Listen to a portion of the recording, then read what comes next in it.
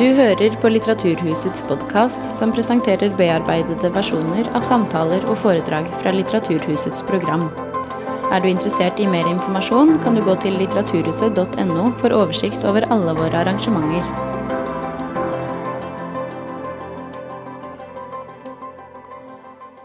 Kjære alle sammen, god kveld og velkommen. Mitt navn Tone Jopla Lunde, jeg administrasjonssjef her på Litteraturhuset. Og i dag så jeg spesielt glad for å kunne ønske velkommen til en samtale mellom to av Norges største kunstnere. Maleren Håkon Bleken og forfatteren Dag Solstad. I sitt 90. år Håkon Bleken en av våre mest engasjerte, utfordrende og aktive kunstnere. Hans kunst aktuell, men han også en av de som deltar i den offentlige debatten, gjerne med korte, presise innlegg. I juli i år ristet han kommunal- og moderniseringsminister Monica Mæland i Aftenposten, og det var i en debatt om Y-blokka.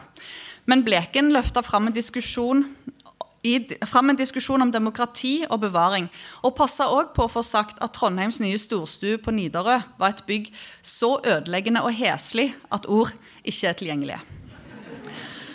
Og det skal sies, det svært sjelden ord ikke tilgjengelige for Håkon Bleken.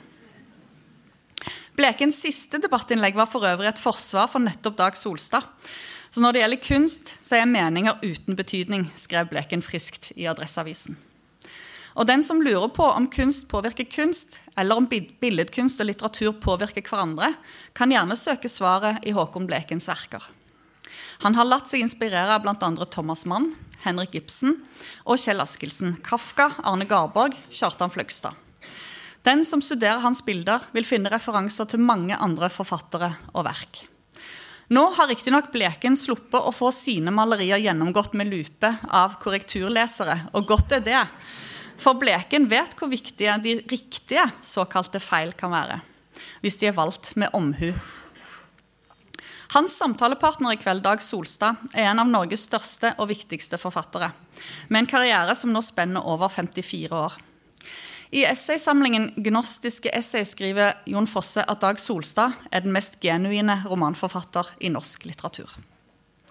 Solstads forfatterskap noe helt for seg selv, og samtidig speiler det på sitt vis det norske samfunnet i sine forskjellige faser. Solstad også en av svært få forfattere som fikk et festskrift allerede til sin 30-årsdag. Og i år har han kommet til sin roman 19, som har fått titelen Tredje og siste roman om Bjørn Hansen. Underveis har han mottatt like mange hederspriser som Håkon Bleken, og han nevnes hvert år i forbindelse med utdeling av Nobelprisen i litteratur. Og i kveld så skal Solstad og Bleken møtes til samtale med hverandre. Det ledet av Klassekampens hovedanmelder og en av våre fineste kritikere, Tom Egil Verven, som tidligere i år ga ut boka Lyset i støvsøylen, en samtale med Håkon Bleken.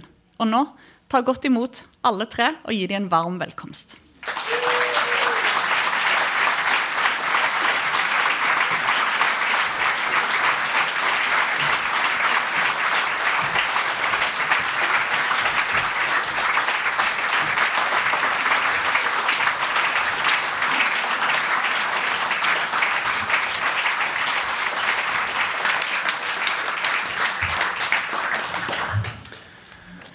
Tusen takk. Hvis jeg husker riktig, så skriver Dag Solstad et sted at et dannet menneske må være i stand til å se 250 år i hver retning. Altså 250 år bakover og 250 år fremover. Jeg tenkte det passet godt, fordi vi faktisk snart 250 år til sammen. Vi tre. Ja. Så vi dekker i hvert fall en del. Jeg vil gjerne at vi begynner med forholdet mellom kunst og litteratur, og se hvor det fører oss. Solstad, etter det jeg forstår, så du ganske ofte på kunstutstillinger? Ja, jeg har alltid vært veldig opptatt av billedkunst. Selv om jeg overhodet ikke tilhører de som har noe som helst talent i den retningen. Nei, men du skriver jo om kunstnere. Altså, jeg har lagt merke til at du har skrevet for eksempel om en fotograf som Tom Sandberg. Eller akkurat nå, denne måneden her, så skriver du om Sverre Bjertnæs sin utstilling på Galleri Brandstrup. Ja, fordi Egentlig så jeg litt misunnelig på billedkunstnere.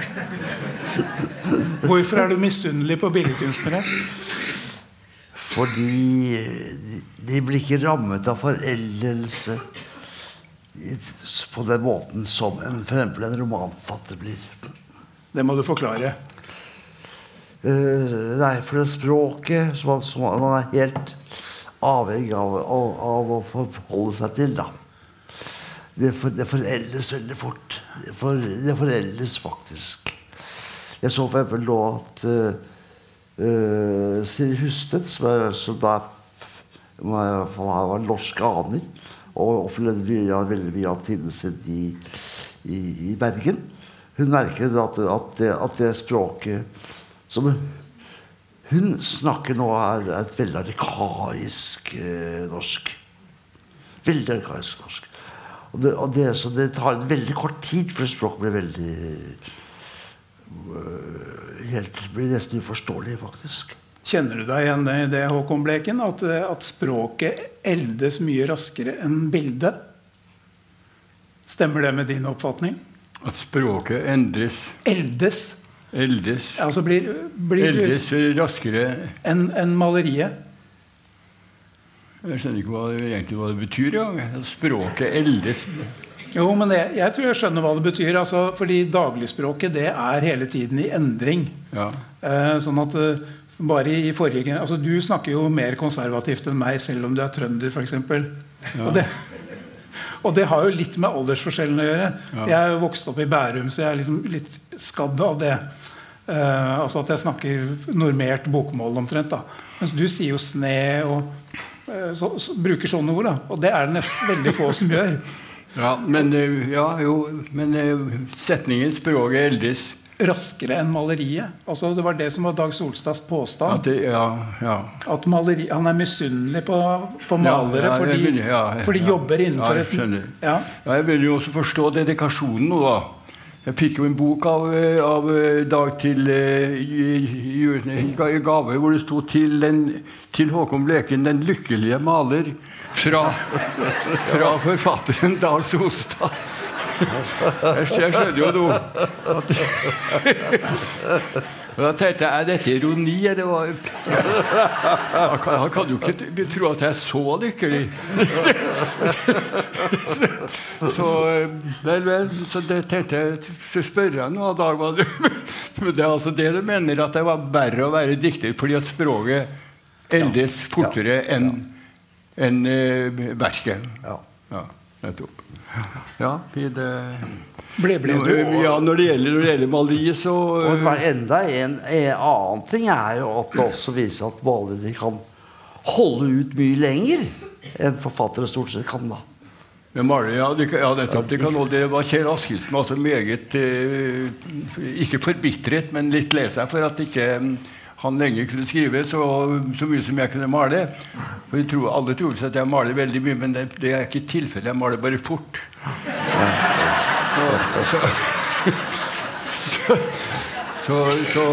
Men det selvfølgelig interessant, dette med at språket omkring tingene eldes raskere enn tingene. Det vil jo si hvis tingene gode nok, så... Jeg tror det en forutsetning at maleriene må være gode nok, ellers så holder de seg ikke. Ja. Men jeg tror at det lettere. Jeg tror det vanskeligere å være forfatter enn å være maler, fordi at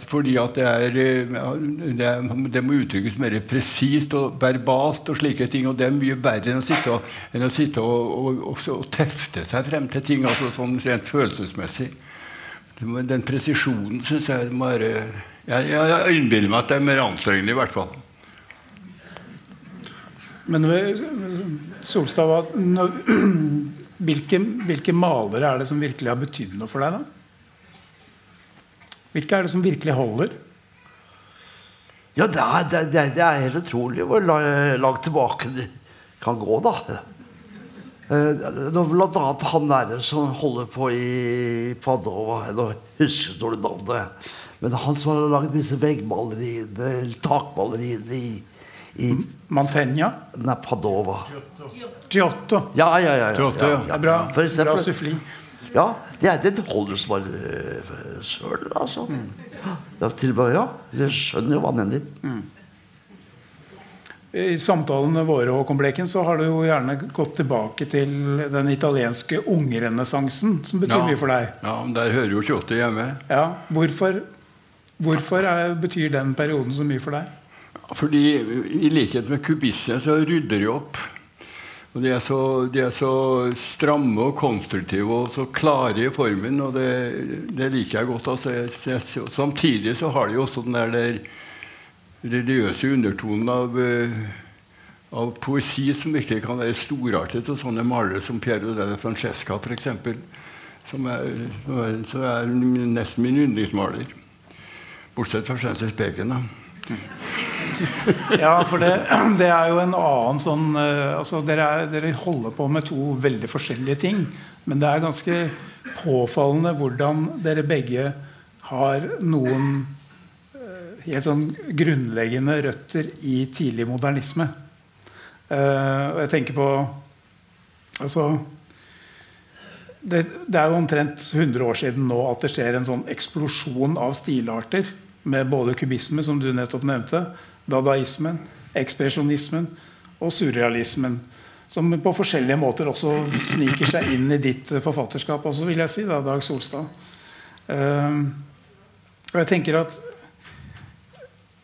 jeg har sett hvordan Håkon Bleken, når vi snakker om forhold til litteratur, hvordan han stadig kommer tilbake til noen av de samme type erfaringer da, som jeg tenker at Bjørn Hansen gjør, for nå å nærme oss den romanen som kom nå i høst.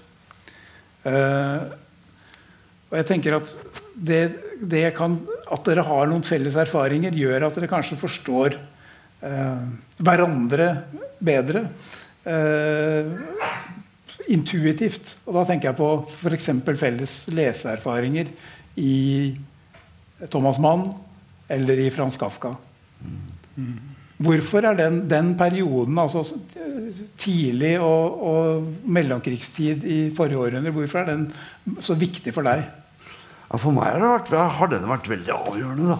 Og det er klart så til å nå har jeg begynt å tenke på kanskje det kanskje er en svakhet også, kanskje. Fordi at jeg er blitt så veldig avhengig av å forholde meg til den perioden. Hvordan da? Det er de årene så var det litt selvsettende i mitt liv, da. Altså i perioden jeg kan si mellom 20 og 25. Ja, det er mellom 20 og 25 år. Det er en sånn veldig viktig alder. Og den har jeg da hengt meg fast i, og det med god grunn. På hvilken måte henger du fast i den?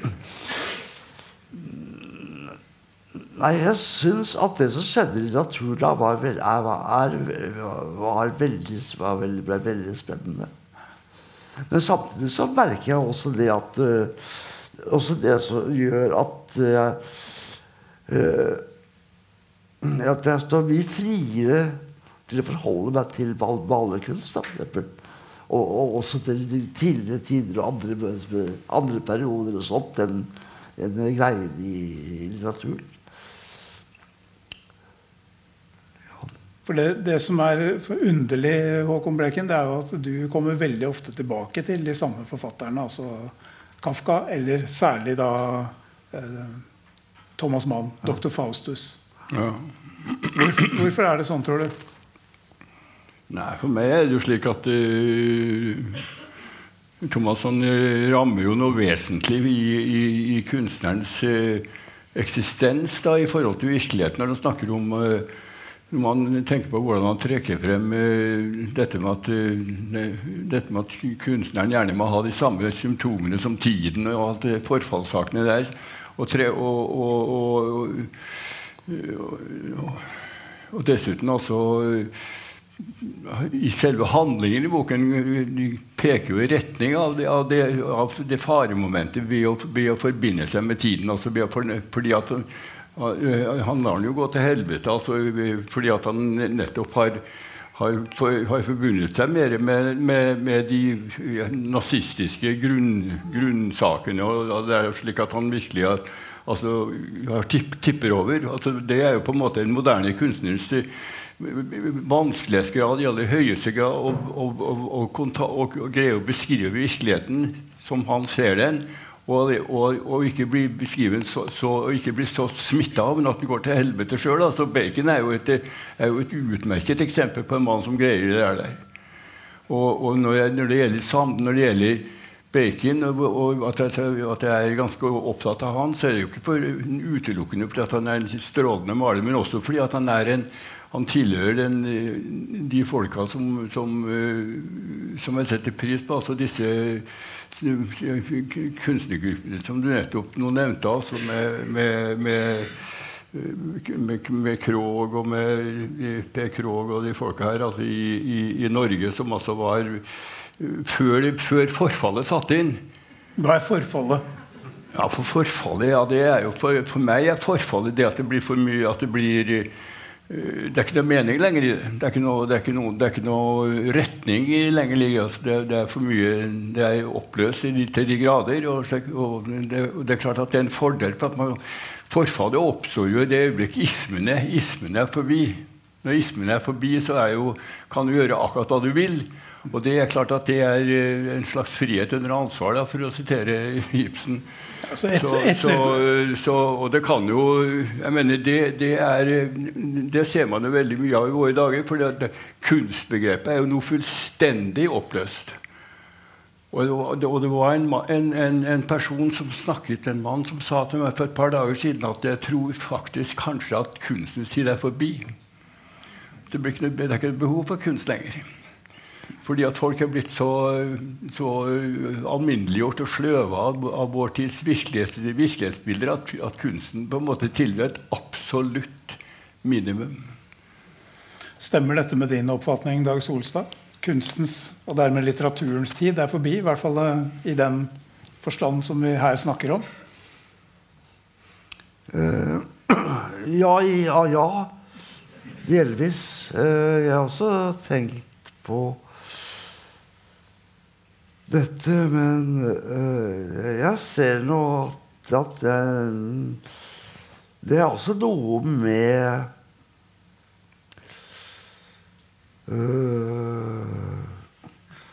at det noe som jeg tror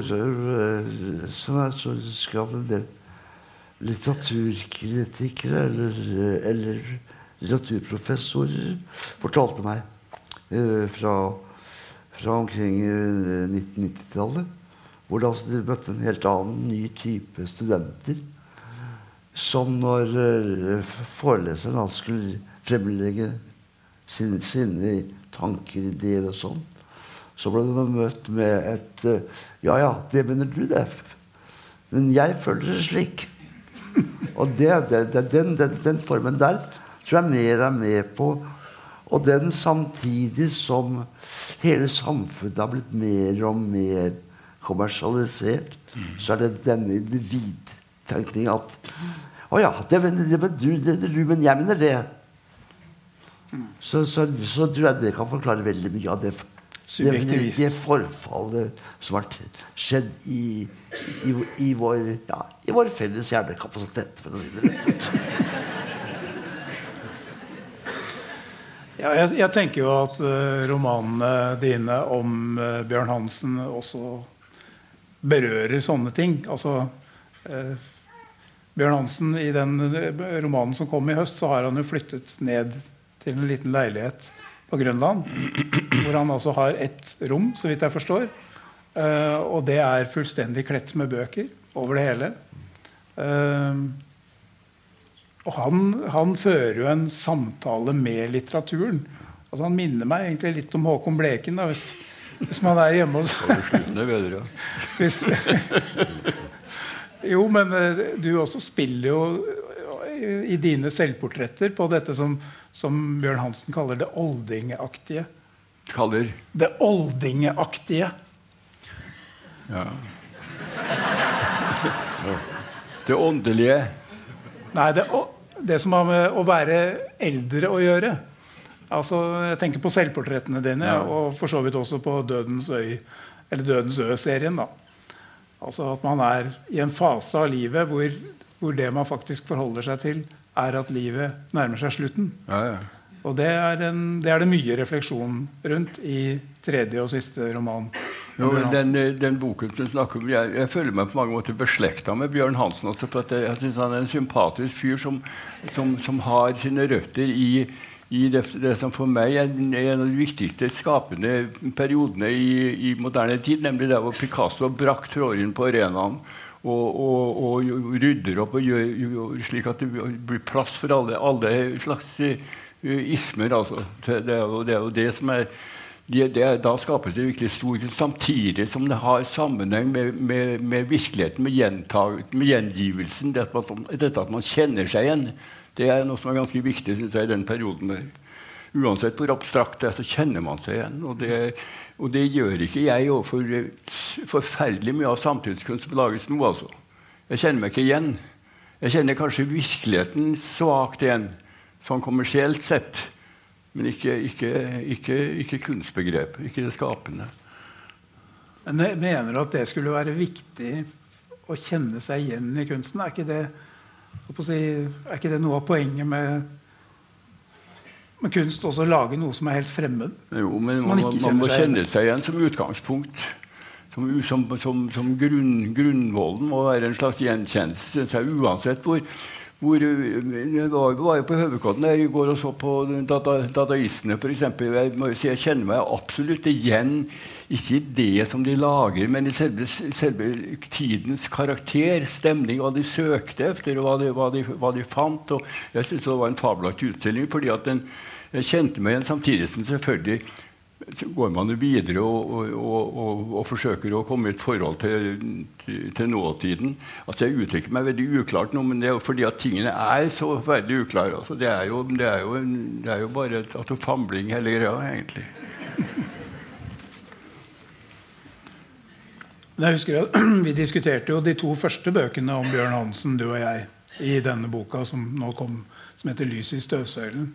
Og da sier du at for da var jo ikke den 3. boka kommet, og du sier at du hadde egentlig tenkt at Dag Solstad nå kunne følge skjema til Kierkegaard, nemlig først å beskrive det estetiske stadiet, og så komme til det etiske, og så i en 3. bok komme til det religiøse.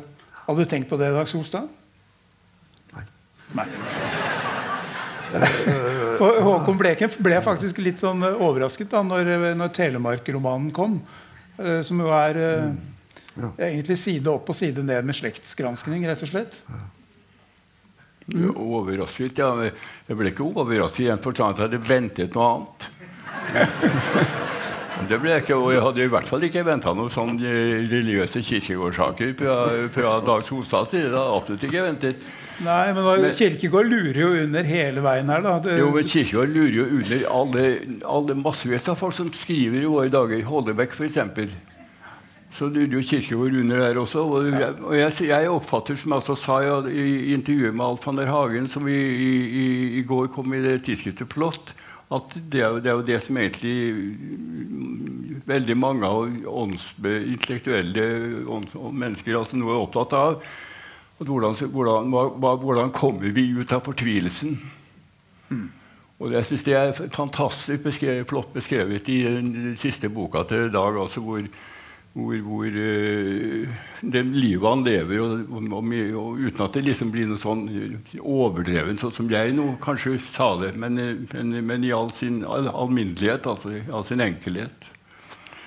Så synes jeg nok at han gir et bilde av tiden som jeg synes jævlig bra. Ja, det som jeg har tenkt på, som en del, jeg har jo skrevet litt om den boka i Bokmagasinet, og skiller meg kanskje litt fra andre kritikere på den måten at jeg tenker at det foregår noe på de første 40-50 sidene da, i den romanen som viktig, og som har med dette å gjøre. Altså, Kierkegaard ble jo også nevnt der, da Bjørn Hansen så hva skal vi si, påståelig at han setter Kierkegaard blant romanene, og ikke blant filosofiverkene sine. Men det som som du inne på nå, altså at fortvilelsen da, som jo et grunnleggende begrep hos Kierkegaard også. Jeg vil jo ikke si at Bjørn Hansen arbeider seg ut av fortvilelsen, men kanskje mer at han arbeider seg inn i den i løpet av de første sidene. Hvordan ser du på det, Dag Solstad? Ja, det er mulig. Det er ikke så lett å snakke om en bok den selv har skrevet. Jeg synes jeg har erfaring med at du ganske god. Du ganske god til det, men du synes ikke det så lett denne gangen også? Nei, det kommer jo, men det tar lengre tid da. Ja, det er bedre å snakke om en 10 års tid. Ja, jeg tror det er lettere å snakke om det. Ja. Nei, men da får vi ta opp igjen tråden da. Da er jeg redd jeg ikke kan delta i samtalen.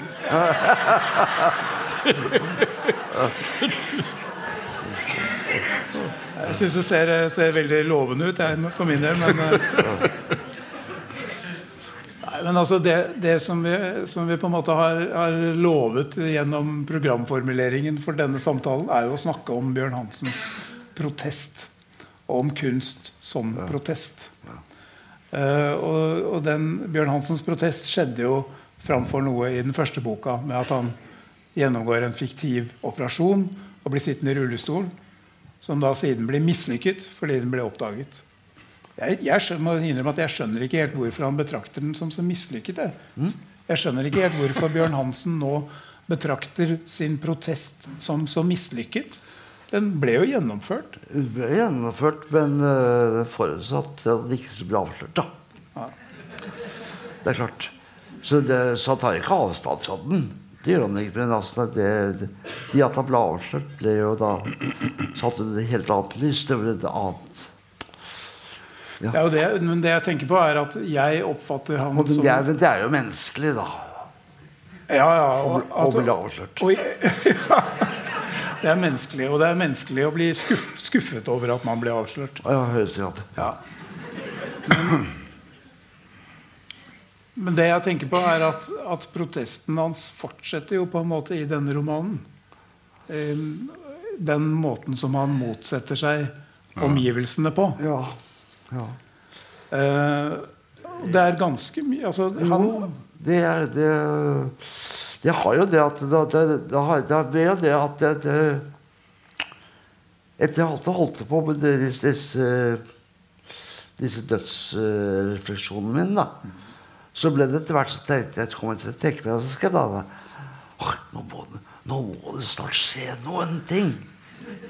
Ja. Så da tenkte jeg da kom da Tia Nilsen med bank, da banker på døra. Det følte jeg da så veldig frigjørende mens jeg holdt på å skrive på dette her altså. Ja. At du visste at den bankingen kom til å komme?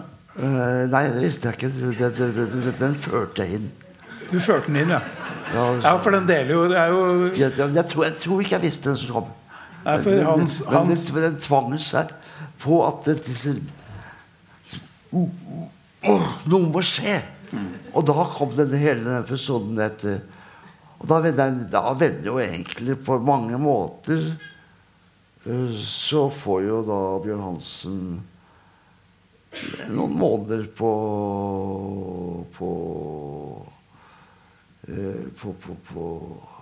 til da på livet.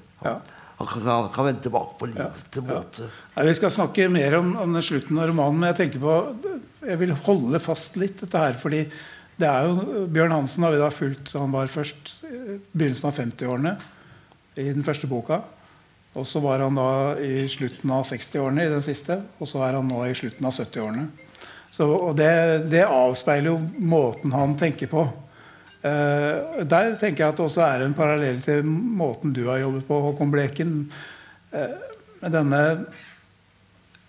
jeg tenker på for eksempel det at du i fjor kalte hele den store utstillingen på Høvikodden for Do Not Go Gentle Into That Good Night. Ja.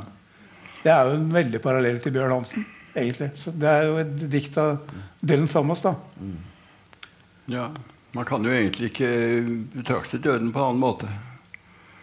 enn å rase, som han gjør i det diktet? Enn å protestere. Rase, det er jo snakk om legning, det, men i hvert fall protestere, altså. Jeg synes jo for eksempel at den der at han spiller lam og sitter i stolen. Jeg skjønner godt at han kaller det en protest. For det som er så bra med akkurat den der beskrivelsen der, at det ikke beskrevet hva som det egentlig skjer. Men det fordi at det akkurat som i stor kunst så overlates uhyre mye til tilskueren som kan legge seg selv og sin skjebne inn i det. Det jo det som gjør at du virkelig overlever. Jeg tenker også på Bjørn Hansen han snakker jo faktisk med sine foreldre. Som om de til stede i rommet nærmest i begynnelsen av romanen. Særlig med faren, da, ikke så mye med moren. Det jo noe som foregår i ditt kunstnerskap også. Altså, du snakker jo med foreldrene dine i billedform helt fra midten av 70-tallet når faren din dør. Ja, jeg gjør det. Og det jo et godt eksempel på hvordan formens tiltrekning foregår i den forstand at det blir mer enn form. Altså man kommer tilbake til seg selv som sønn av de to, ikke sant? Så man oppfatter foreldresaken på en annen måte. Så jeg kommer jo faktisk nærmere min far med å male den. Etter at han var død? Ja. Hvorfor det? Nei, for da falt liksom alle disse tåpelige oppdragelsestingene som man var influert av bort. Og jeg kunne oppfatte det som det ensomme mennesket han var, ikke sant? Som nå står og støtter seg på stokken der, for eksempel, som Bergen har. Den forstand, den prosessen var jo helt annerledes overfor min mor, for eksempel. Som jeg så et annet forhold til, men altså jeg begynner etter hvert å forstå at det egentlig så var det der en slags hyldest til mine foreldre, altså. De mange bildene som jeg malte av dem. Så. Ja, det faktisk jo mer i dag leste jeg romanen en gang til da. Og plutselig så oppdager jeg at det jo ikke bare det at han snakker med foreldrene, men han snakker jo med Sankt Peter nærmest også da, foran himmelens port. Og så hvis man da går på Galleri Brandstrup etter jul, så kan man se en styrtet engel, for eksempel, som sitter sammensunket på gulvet på utstillingen du skal ha der. Stor sympati for engler. Men hvorfor holder det på med dette begge to? Engler? Nei, jeg tenkte på det. Jeg var jo veldig usikker da jeg skulle introdusere Bjørn Hansen i samtale med sin for lengst døde far og sin for lengst døde mor. Og særlig for faren hadde jo ikke fått så mange. Jeg husket ikke så mye av han fra de tidligere bøkene heller. Så jeg lurte på, ikke jeg sikker på det. Ikke trodde jeg spør, jeg har jo noen venner, men jeg trodde ikke, snakker du med din døde far og sånt? Det vanskelig å stille det spørsmål til gode venner også. Så jeg var litt usikker, faktisk. Men jeg tror ikke sjanse da, at det går an. Det går an, og det føles riktig å gjøre det også da, i hvert fall den perioden som Bjørn Hansen var jo ikke interessert i dette før han var en gammel mann og snakket med sin døde far. Inntil man nærmer seg alderdommen, så livet veldig viktig å ha løsrivelse fra sine foreldre, tror jeg. Det veldig, for meg var det helt viktig, for selv var det veldig viktig i mitt liv i hvert fall. Nå døde min far veldig tidlig, så jeg fikk jo ikke det da, men altså, å løse fra min egen mor var veldig viktig. Å kunne komme vekk fra Sandefjord og begynne å... Det som også veldig rart når jeg leste om igjen i dag, jeg var Håkon Blekene, jeg var og så på den utstillingen som du har skrevet tekst til, nemlig Sverre Bjertnæs. Og da sa du etterpå, Håkon, at kunst egentlig synd, det. Og så leser jeg i romanen, så jo Bjørn Hansen jo opptatt av at det han har gjort i livet, det egentlig grunnleggende sett en synd. Ja. Og det nettopp i møte med faren at han kommer til den erkjennelsen. At hans opprør, hans motstand, måten han har sagt nei til tilværelsen på, det egentlig synd. Ja. Det jo jeg vet ikke hvor mange som så... Det synd både i en folkelig måte av synd og en religiøs måte. På begge måter. Begge måter, faktisk. Ja. Og det jo en veldig sjelden at språket klaffer såpass. Ja. Det veldig sjeldent at språket klaffer såpass at det kan være synd både i folkelig og i religiøs forstand. Ja, nettopp. Men hva tenker du når du sier en sånn setning at kunst egentlig synd? Ja, hva tenker jeg på? Jeg tenker på sånn i kortfattet versjon av nær sagt, så jo kunst, i hvert fall malerkunst da,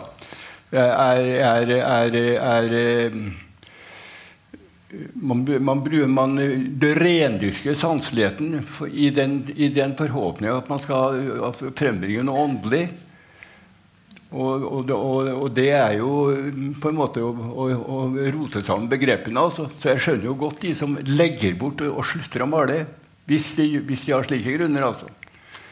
Da har du en sånn forståelse av kristendommen hvor synd forbundet med det sanselige.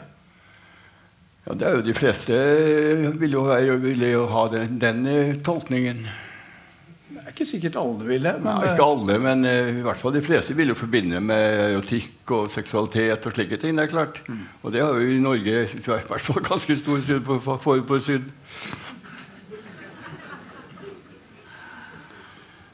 Men jeg tenker på at synd jo også dette å bryte regler.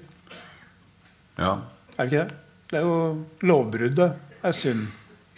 Altså i sånn etymologisk så det jo spørsmål om hvilken tro man tilhenger av, så jeg nær sagt, altså, hvis jeg protestant for eksempel, altså, så jeg tenker jo litt ikke at jeg jo ikke kristen i en forstand, men jeg jo, som Dag sa i et eller annet sted som jeg faktisk leste i dag, altså, at man glad at man hadde vokst opp i et land med kristen kultur, med kristne såkalte verdier, som til stadig blir forhånet, altså, selvfølgelig, fordi at verdier overalt i våre dager.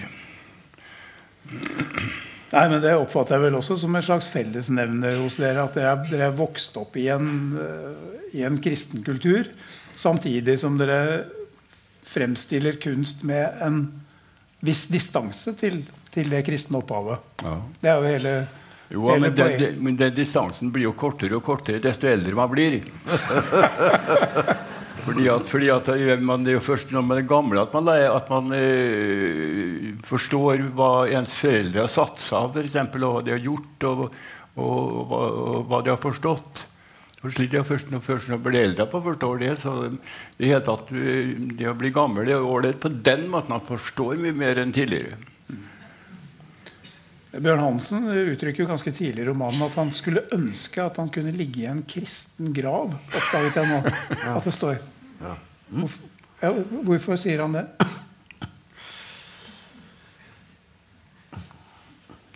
Det var i hvert fall veldig viktig at det ble sagt. Ja.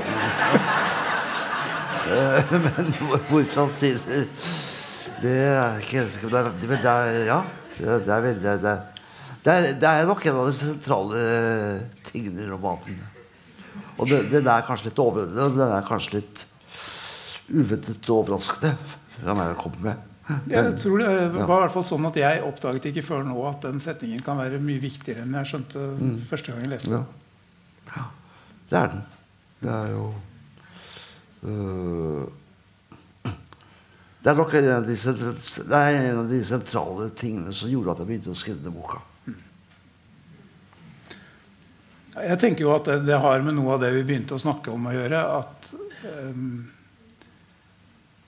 Bjørn Hansen og indirekte dere to da, har et slags ønske om å tilhøre et fellesskap som litt større enn bare det som her og nå. Det klart. Det går veldig mye opp her i denne boka her, og det har jo vært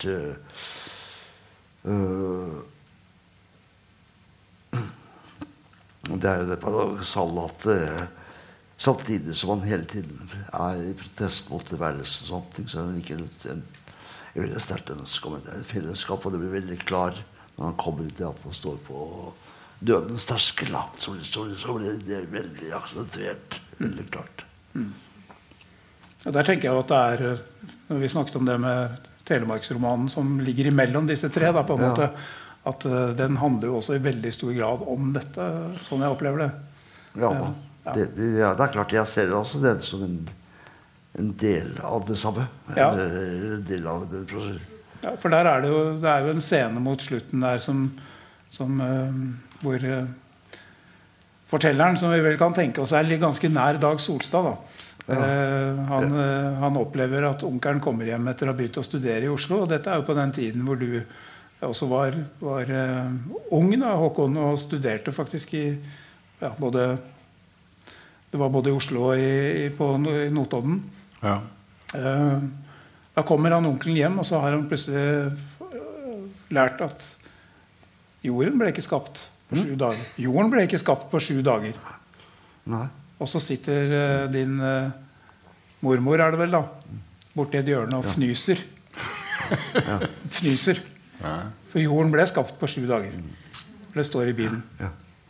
Og så ser fortelleren, som da har lagt 400 sider bak seg, at her åpner det seg en revne som ikke mulig å lukke igjen. Åpner seg igjen? Revne som ikke mulig å lukke igjen. Ja, nettopp. Det klart det. Ja, men det som egentlig dreier seg om, det mye av det som vi snakker om, det jo at umuligheten for det moderne mennesket å tro, det egentlig dreier seg om. Det jo derfor disse problemene oppstår. Kirkeår løser jo nettopp på troen, ikke sant? Hvorfor det umulig? Nei, det vet jeg. Syndefall antagelig, jeg vet ikke. Men umulig det i hvert fall. Mer eller mindre, selvfølgelig. Mange som vil jo si at dette feil. Men det i hvert fall det som årsaken til at det skrives og males så mye omkring de tingene her. Altså, for det gjør det jo. Houellebecq jo et praktfullt eksempel. Ja. Med serotonin, blant annet. Hva? Ja, serotonin som kom tidligere. Ja, nettopp. Ja. Nei, den jo gjennomstyret av kristen symbolikk. Ja. Men altså, hvorfor man maler, det jo klart at alt det kan man tenke og snakke om, og det kan være litt interessant og halvveis interessant, men man maler jo egentlig fordi man har en formdrift, altså. Ja, faktisk, det synes jeg mer og mer en holdbar forklaring på hvorfor jeg maler. Altså, hvorfor maler du? Jo, jeg maler for jeg synes det utrolig interessant å rydde opp i kaos. Derfor maler jeg. Og hvis du kommer, altså hvis jeg kommunist som Arne Ekeland, så blir altså da resultatet at man maler kommunistisk. Hvis man ikke kommunist, men også panteist, som Jakob Wedemann, så blir det en hyllest til naturen som karakteren i bildene. Men det formdriften som driver de begge to. Og jeg mener en mann som Ekeland synes jeg en fantastisk maler. Ikke fordi han kommunist, men fordi han en jævlig fin maler. Det holder. Ja. Har du et forhold til Ekeland, Solstad? Har du et forhold til Arne Ekelands kunst? Ikke så voldsomt. Nei. Ikke så voldsomt. Selv om dere må ha vært en slags åndsfrender, da? Ja, men nei, jeg har ikke hatt det. Jeg føler... Det mange andre som jeg står nærmere, egentlig. Det faktisk, Jeg har lyst til at vi skifter litt tema, fordi en sånn utgangspunkt for, som Tone nevnte som innledning her, det jo at Håkon Bleken skrev et innlegg i debatt om din siste roman. Og der var et poeng å skille mellom opphavsmann og verk. At du kan ikke slutte fra hva du har av private oppfatninger til hva et verk uttrykker. Hvis jeg forstod det riktig, Håkon Bleken. Ja, det vet jeg ikke. Ja. Men man kan ikke det. Ja. Men og du har jo engasjert deg i hvert fall ikke på, eller du har engasjert deg i debatten om Peter Hanke når han fikk Ibsen-prisen for noen år siden. Og nå i morgen så kommer han også til å få Nobelprisen. Du har da nettopp engasjert deg på den siden som vil skille mellom forfatteren og verket. Har du forandret mening siden da, etter debatten som nå har vært rundt Nobelprisen? Nei. Altså, men nå har jeg vel ikke skrevet så mye om. Nei, du underskrev på et opprop. Ja, jeg undertegnet opprop, riktig nok, men det var først og fremst fordi det min kone som har engasjert seg veldig for Hanke, så jeg liksom har holdt meg litt stille, men jeg er for både at han skal ha Nobelprisen og ikke prisen. Ja. Det ikke det går på. Nei. Så, men det noe? Nei da, så jeg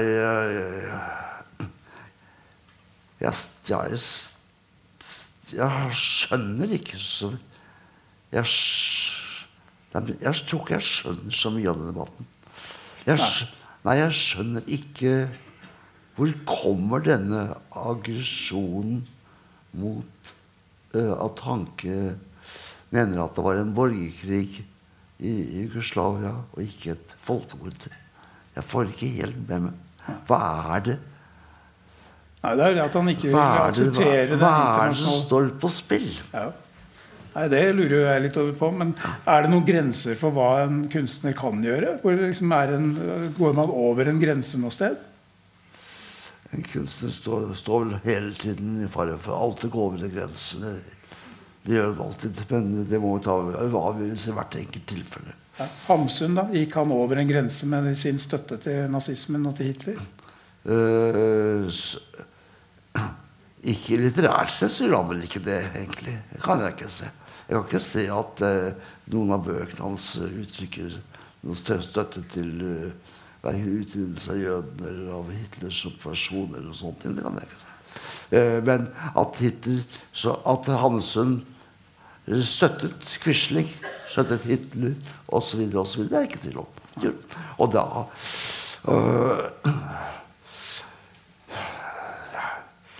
jeg forholder meg til Hamsuns bøker og det derfor ja. Det noen grenser for deg, Håkon Bleken? Nei, jeg har akkurat det samme synspunkt at jeg forholder meg til dikterens bøker i aller høyeste grad selv om jeg kan avsky hva folk har gjort, så fyrer det ikke en rolle på min bedømmelse av kunsten. Så nei, jeg enig i det. Men på et litt mindre plan så fikk vi jo en debatt etter at vi egentlig hadde avtalt dette arrangementet. Så tok noen av mine gode kolleger i Klassekampen og sjekket din siste roman. Og de fant da mellom 400 og 550 overtredelser synd, eller hva man vil kalle det, mot kommaregler. Har du pugget kommaregler siden den gang? Nei, det har jeg ikke, men jeg kunne godt ha gjort det hvis det hadde vært ikke an på. Men jeg ser jo det at for flere som da har uttalt seg det etterpå, da har jeg klart over at det fant så mye større feil mot kommareglene både hos Joyce og ikke minst hos Picasso hadde også synd i den retningen så det liksom vi tenker på dette så viser det at det var hvor fullstendig meningsløs den diskusjonen og det det som gjorde meg at jeg ikke forstår hvorfor all verden Klassekampen skal gå inn på en så primitiv diskusjon. Hvorfor gjør de sånn? Hva det de vil oppnå? Det vel ikke det at det skandaløst at ikke jeg kan kommaregler. Det kan jo mulig være disse... Nei, nå var det vel også bruken av store bokstaver, for eksempel. Ja, det jeg også ikke så flink til, men jeg liker å bruke... Herregud, den mest kjente titelen min Sjenanse verdighet. Hvordan skriver jeg sjenanse? Jeg skriver sjenanse slik at enhver norsk lektor vil sende protestbrev til meg. Men i boka så står altså også Günter Grass stavet feil. Det Günter Grass, altså navnet på forfatteren? Ja, det tabbe. Det feil. Ja. Sånn skjer. Sånn skjer. Ja, og det burde jeg egentlig korrekturlese ha oppdaget. Ja. Men det ikke noe... Man kan ikke holde på. Nei, men det blir for primitivt. Jeg skjønner ikke hvorfor det skal diskuterer kunst på så primitivt nivå. Alle vet at det er tull. Ja. Egentlig. Alle vet at det er tull, hvis man tenker sånn. Jeg oppdaget når jeg leste den siste boka til Olga Tokarczuk, som får Nobelprisen i morgen. Så har hun sånn samme bruk av masse sånn tilfeldig plasserte store forbokstaver i navn, som det du har i din siste roman. Men det er jo en slags parallell her, Håkon Bleken, i debatten om Picasso. Altså, alle mente at han malte feil også. Ja, det er klart det. Og du maler feil.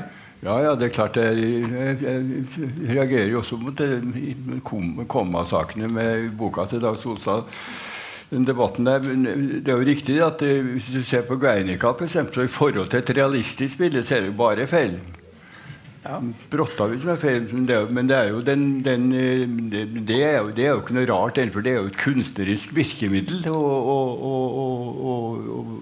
gjøre tingene galt også av og til nettopp for å uttrykke en ting. Ja, vi diskuterte jo et bilde som du har laget hvor det er flere feil, vil jeg si. Da. Du sammenstiller Mussolini og Jesus. Begge to henger i samme bilde. Ja, nettopp. Men det er jo ikke direkte feil, da. Begge to ble jo hedret her, i hvert fall. Det er mange som vil si at det kanskje ikke de hører sammen så tett sammen. Si, men de var lederskikkelser, begge to. Da. Ja. Men der er det jo også en sånn detalj i bildet som du har forklart at du synes ikke det gikk opp før du faktisk også malte armen til Jesus feil. Nei, nettopp. Sånn at han henger på en måte sånn på korset da. Det ser jo ikke ut i det hele tatt. Nei, men da gikk bildet opp, altså. Men det er jo et spørsmål å tefte. Det er på toalettet. Unnskyld meg. Jeg kan ta Jesus og Mussolini etterpå. Ja,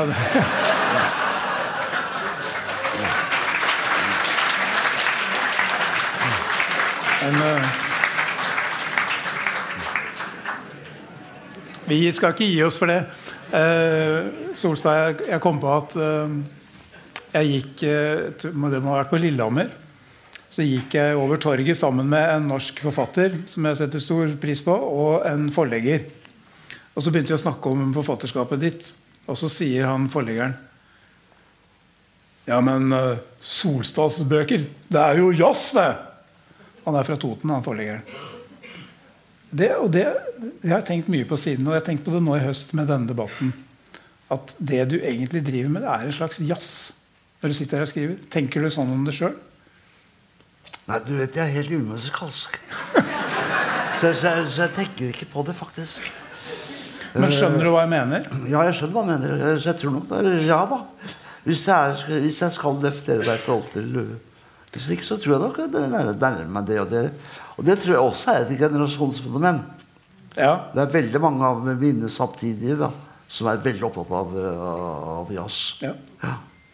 Ja, jeg tenker på altså, det der å være til stede i øyeblikket. Sånn som jeg innbiller meg at du er når du skriver. At du på en måte er akkurat der hvor du er i teksten. Ja. Og ser liksom hvordan det skal fraseres. Og poenget med jazz er jo det å bryte med forventet rytme. Bryte med forventet tonalitet, i hvert fall i moderne jazz. Da. Og det er på en måte det du gjør i språk, er det ikke det? Jeg prøver i hvert fall på det. Ja.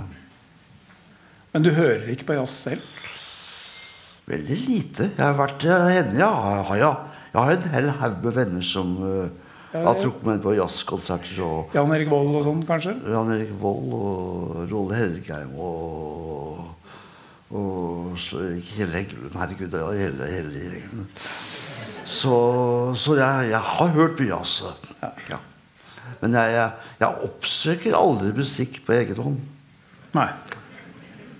Men kan du beskrive den prosessen når du sitter der og skriver, hvordan det faktisk foregår? Nei, da er det stillhet, altså. Ja, veldig stillhet. Men hvordan kommer du fra den ene setningen til den andre? Den skaper seg selv. Nei, jo, det gjør det faktisk. Men jeg vet hvis det går i lykkelig øyeblikk, så går det av seg selv. Er det litt sånn som Håkon Bleken, siden han ikke er her nå, så kan jeg ta et favorittsitat som han pleier å bruke. Og det fotballspilleren Mikael Laudrup, som sier at han sa vel da han hadde sluttet nå, at han spilte best når han ikke tenkte. Var det ikke sånn det var, Håkon? Jo, og sånn var Jeg også var en stor beundrer av Mikael Laudrup. Ja. Så det skjønner jeg godt. Ja. Nei, for det ligner på det da. Det der at... ja da. Men du må tenke også da. I dårlige stunder. Nei, det klart at jeg holder på. Jeg kan skrive et avsnitt av en side. Kan jeg holde på med å skrive både 20 og 30 ganger før jeg er fornøyd. På nytt og på nytt. På nytt og på nytt til jeg finner det. Og der er aldri det. Og der er aldri da om det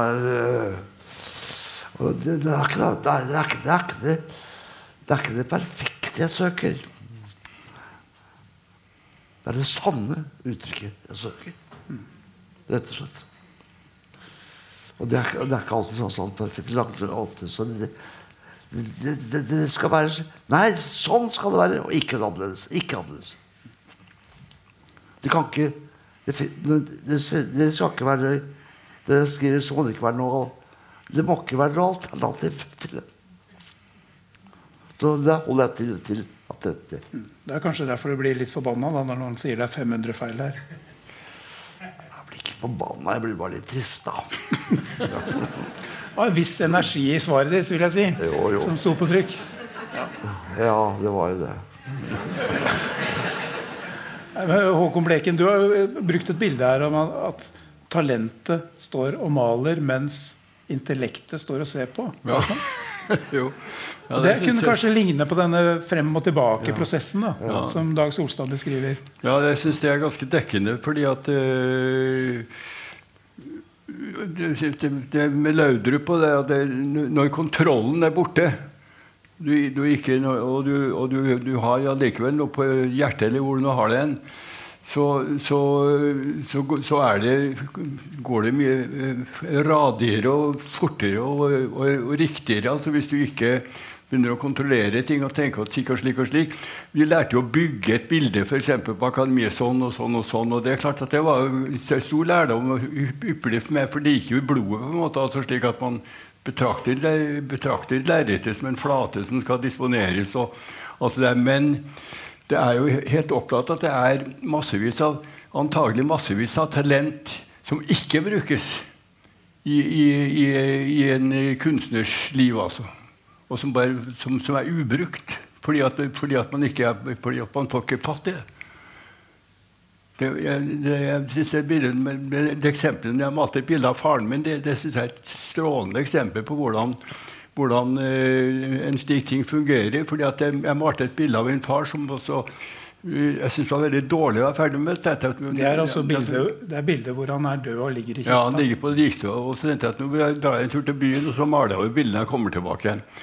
Og når jeg da gikk i byen, så gikk det opp for meg gradvis at dette her er jo egentlig ikke et dårlig bilde, et uhyre godt bilde. Og da tenkte jeg, hvordan pokker hvordan kan dette foregå? Og da var det en maler som satt med på sporet, nemlig maleren Bjørn Krogstad. Han sa det som har skjedd, sa han, det er jo det at det som du malte, det var ditt talent som malte, fordi du ikke kontrollerte det lenger. Så sto det fritt og malte det, altså, for det var under passe kontroll, passe motstand, ikke sant? Men det som skjedde var at bildet brøt den barrieren av hva jeg kunne. Og derfor synes jeg det var dårlig. Talentet brøt den barrieren som går altså, mellom hva jeg visste at jeg kunne og synes var godt, og så plutselig ser jeg at dette her er også godt. Og det kommer at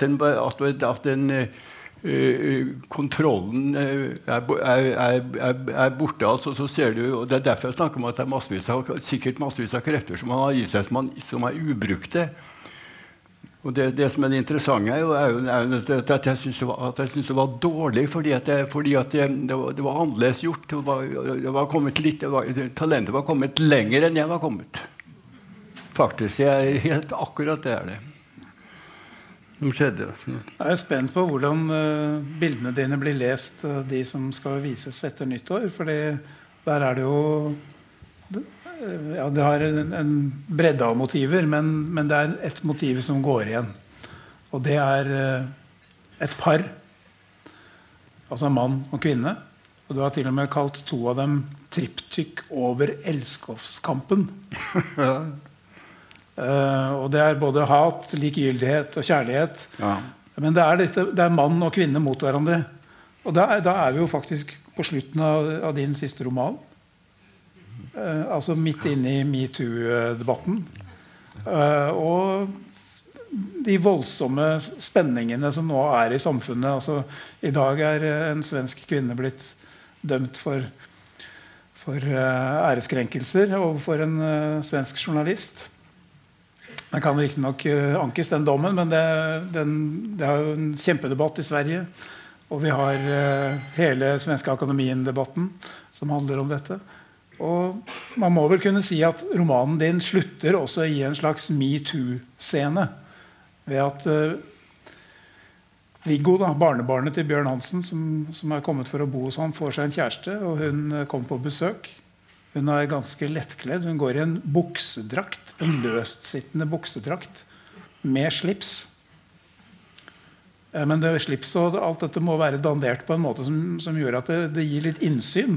Og plutselig så skriker hun til at Bjørn Hansen ser på puppene hennes. Og så farer hun ut av leiligheten og opp til der hvor hun bor, i øverste etasje på Enerhaugen.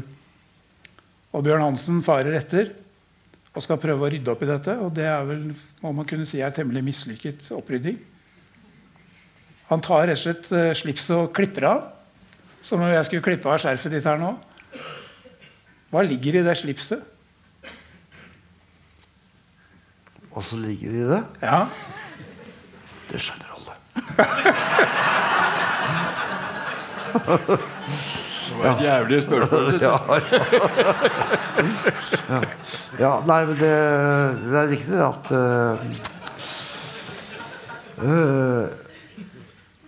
jeg vet at MeToo det nok vært veldig viktig for meg. Hvorfor det? For jeg har alltid vært veldig jeg stiller fra første dag så stilte jeg veldig skeptisk til det. Og det det en lang historie også. Og så har jeg engasjert meg veldig i det og sånt ting, for at det noe det veldig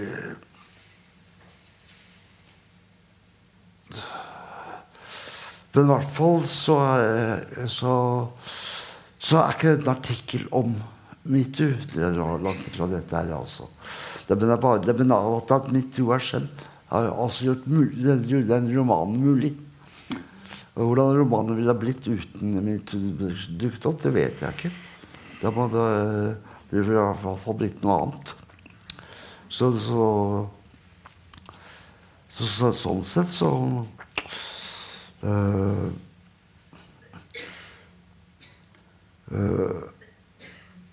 jeg kunne godt ha skrevet en artikkel fordi at jeg kjente det liksom noe med rettssikkerhet i denne debatten og det noe med rettssikkerhet og ja. Og det også noe med hensynsløshet for de som overgriperne da eller såkalt overgriperne som helt som jeg kjenner igjen fra min bakgrunn i AKP faktisk. Så det noe av det som jeg som reagerte sterkest på så da AKP var det der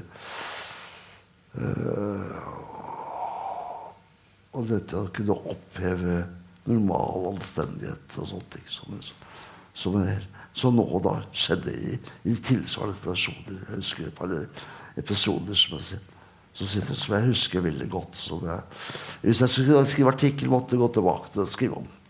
Men det tror jeg ikke jeg kommer å gjøre det. Derfor nå i hvert fall jeg tross alt dikter og ikke artikkelskribent. Og jeg synes jeg har løst problemet med dette her på en litterær måte som jeg er fornøyd med.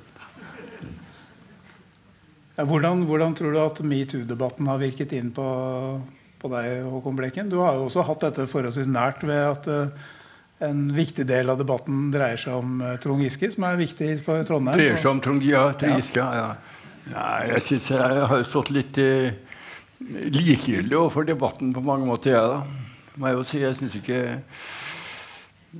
Altså, jeg har ikke lyst til å begynne å debattere den om igjen. Altså. Nei, trenger ikke det. For jeg vet hvilke faremomenter som ligger i det. Det sitter jo kvinner i salen. Nei, men poenget mitt var i hvert fall at hvis man går på Brandstrup her i Oslo etter jul, så vil man se en god del bilder som i hvert fall i mitt hode har noe med dette å gjøre. Jo, det har noe med dette å gjøre, men det har ikke, det har mer å gjøre med den tragedie og elendighet det egentlig å leve, altså den vanskelighetsgraden av det å leve. Altså, det ikke først og fremst forholdet mellom kjønnene, men det de elendige på en ny måte, altså. Ja, hverdagets elendighet. Ja, det er sånn jeg også opplever det som. Altså, jeg gir fullstendig faen i om en eller annen fyr borti Hollywood har drevet og forført eller kjøpt eller solgt damer. Altså, blanke faen, det ikke der jeg befinner meg.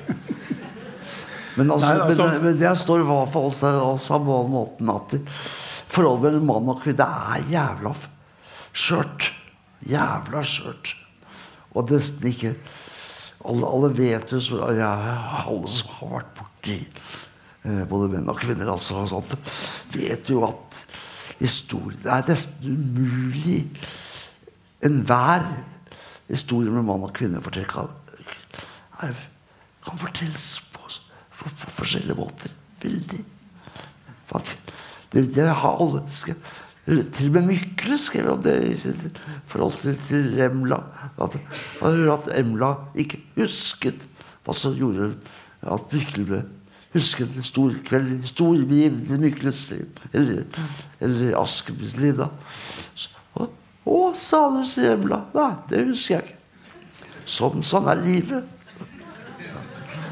og du skal være veldig forsiktig med å ikke anerkjenne at det sånn det altså enhver vet herregud, det vel hvis noen har kommet seg gjennom forholdet mellom mann og kvinne på en anstendig måte, enten man mann eller kvinne, så skal gjerne kan de komme og vise seg sånn nå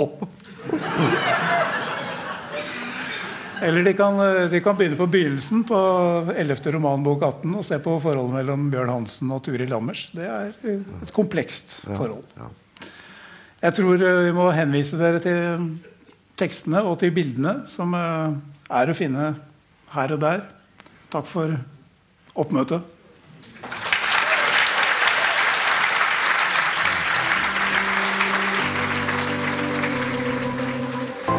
Du har hørt på Litteraturhusets podcast som presenterer bearbeidede versjoner av samtaler og foredrag fra Litteraturhusets program.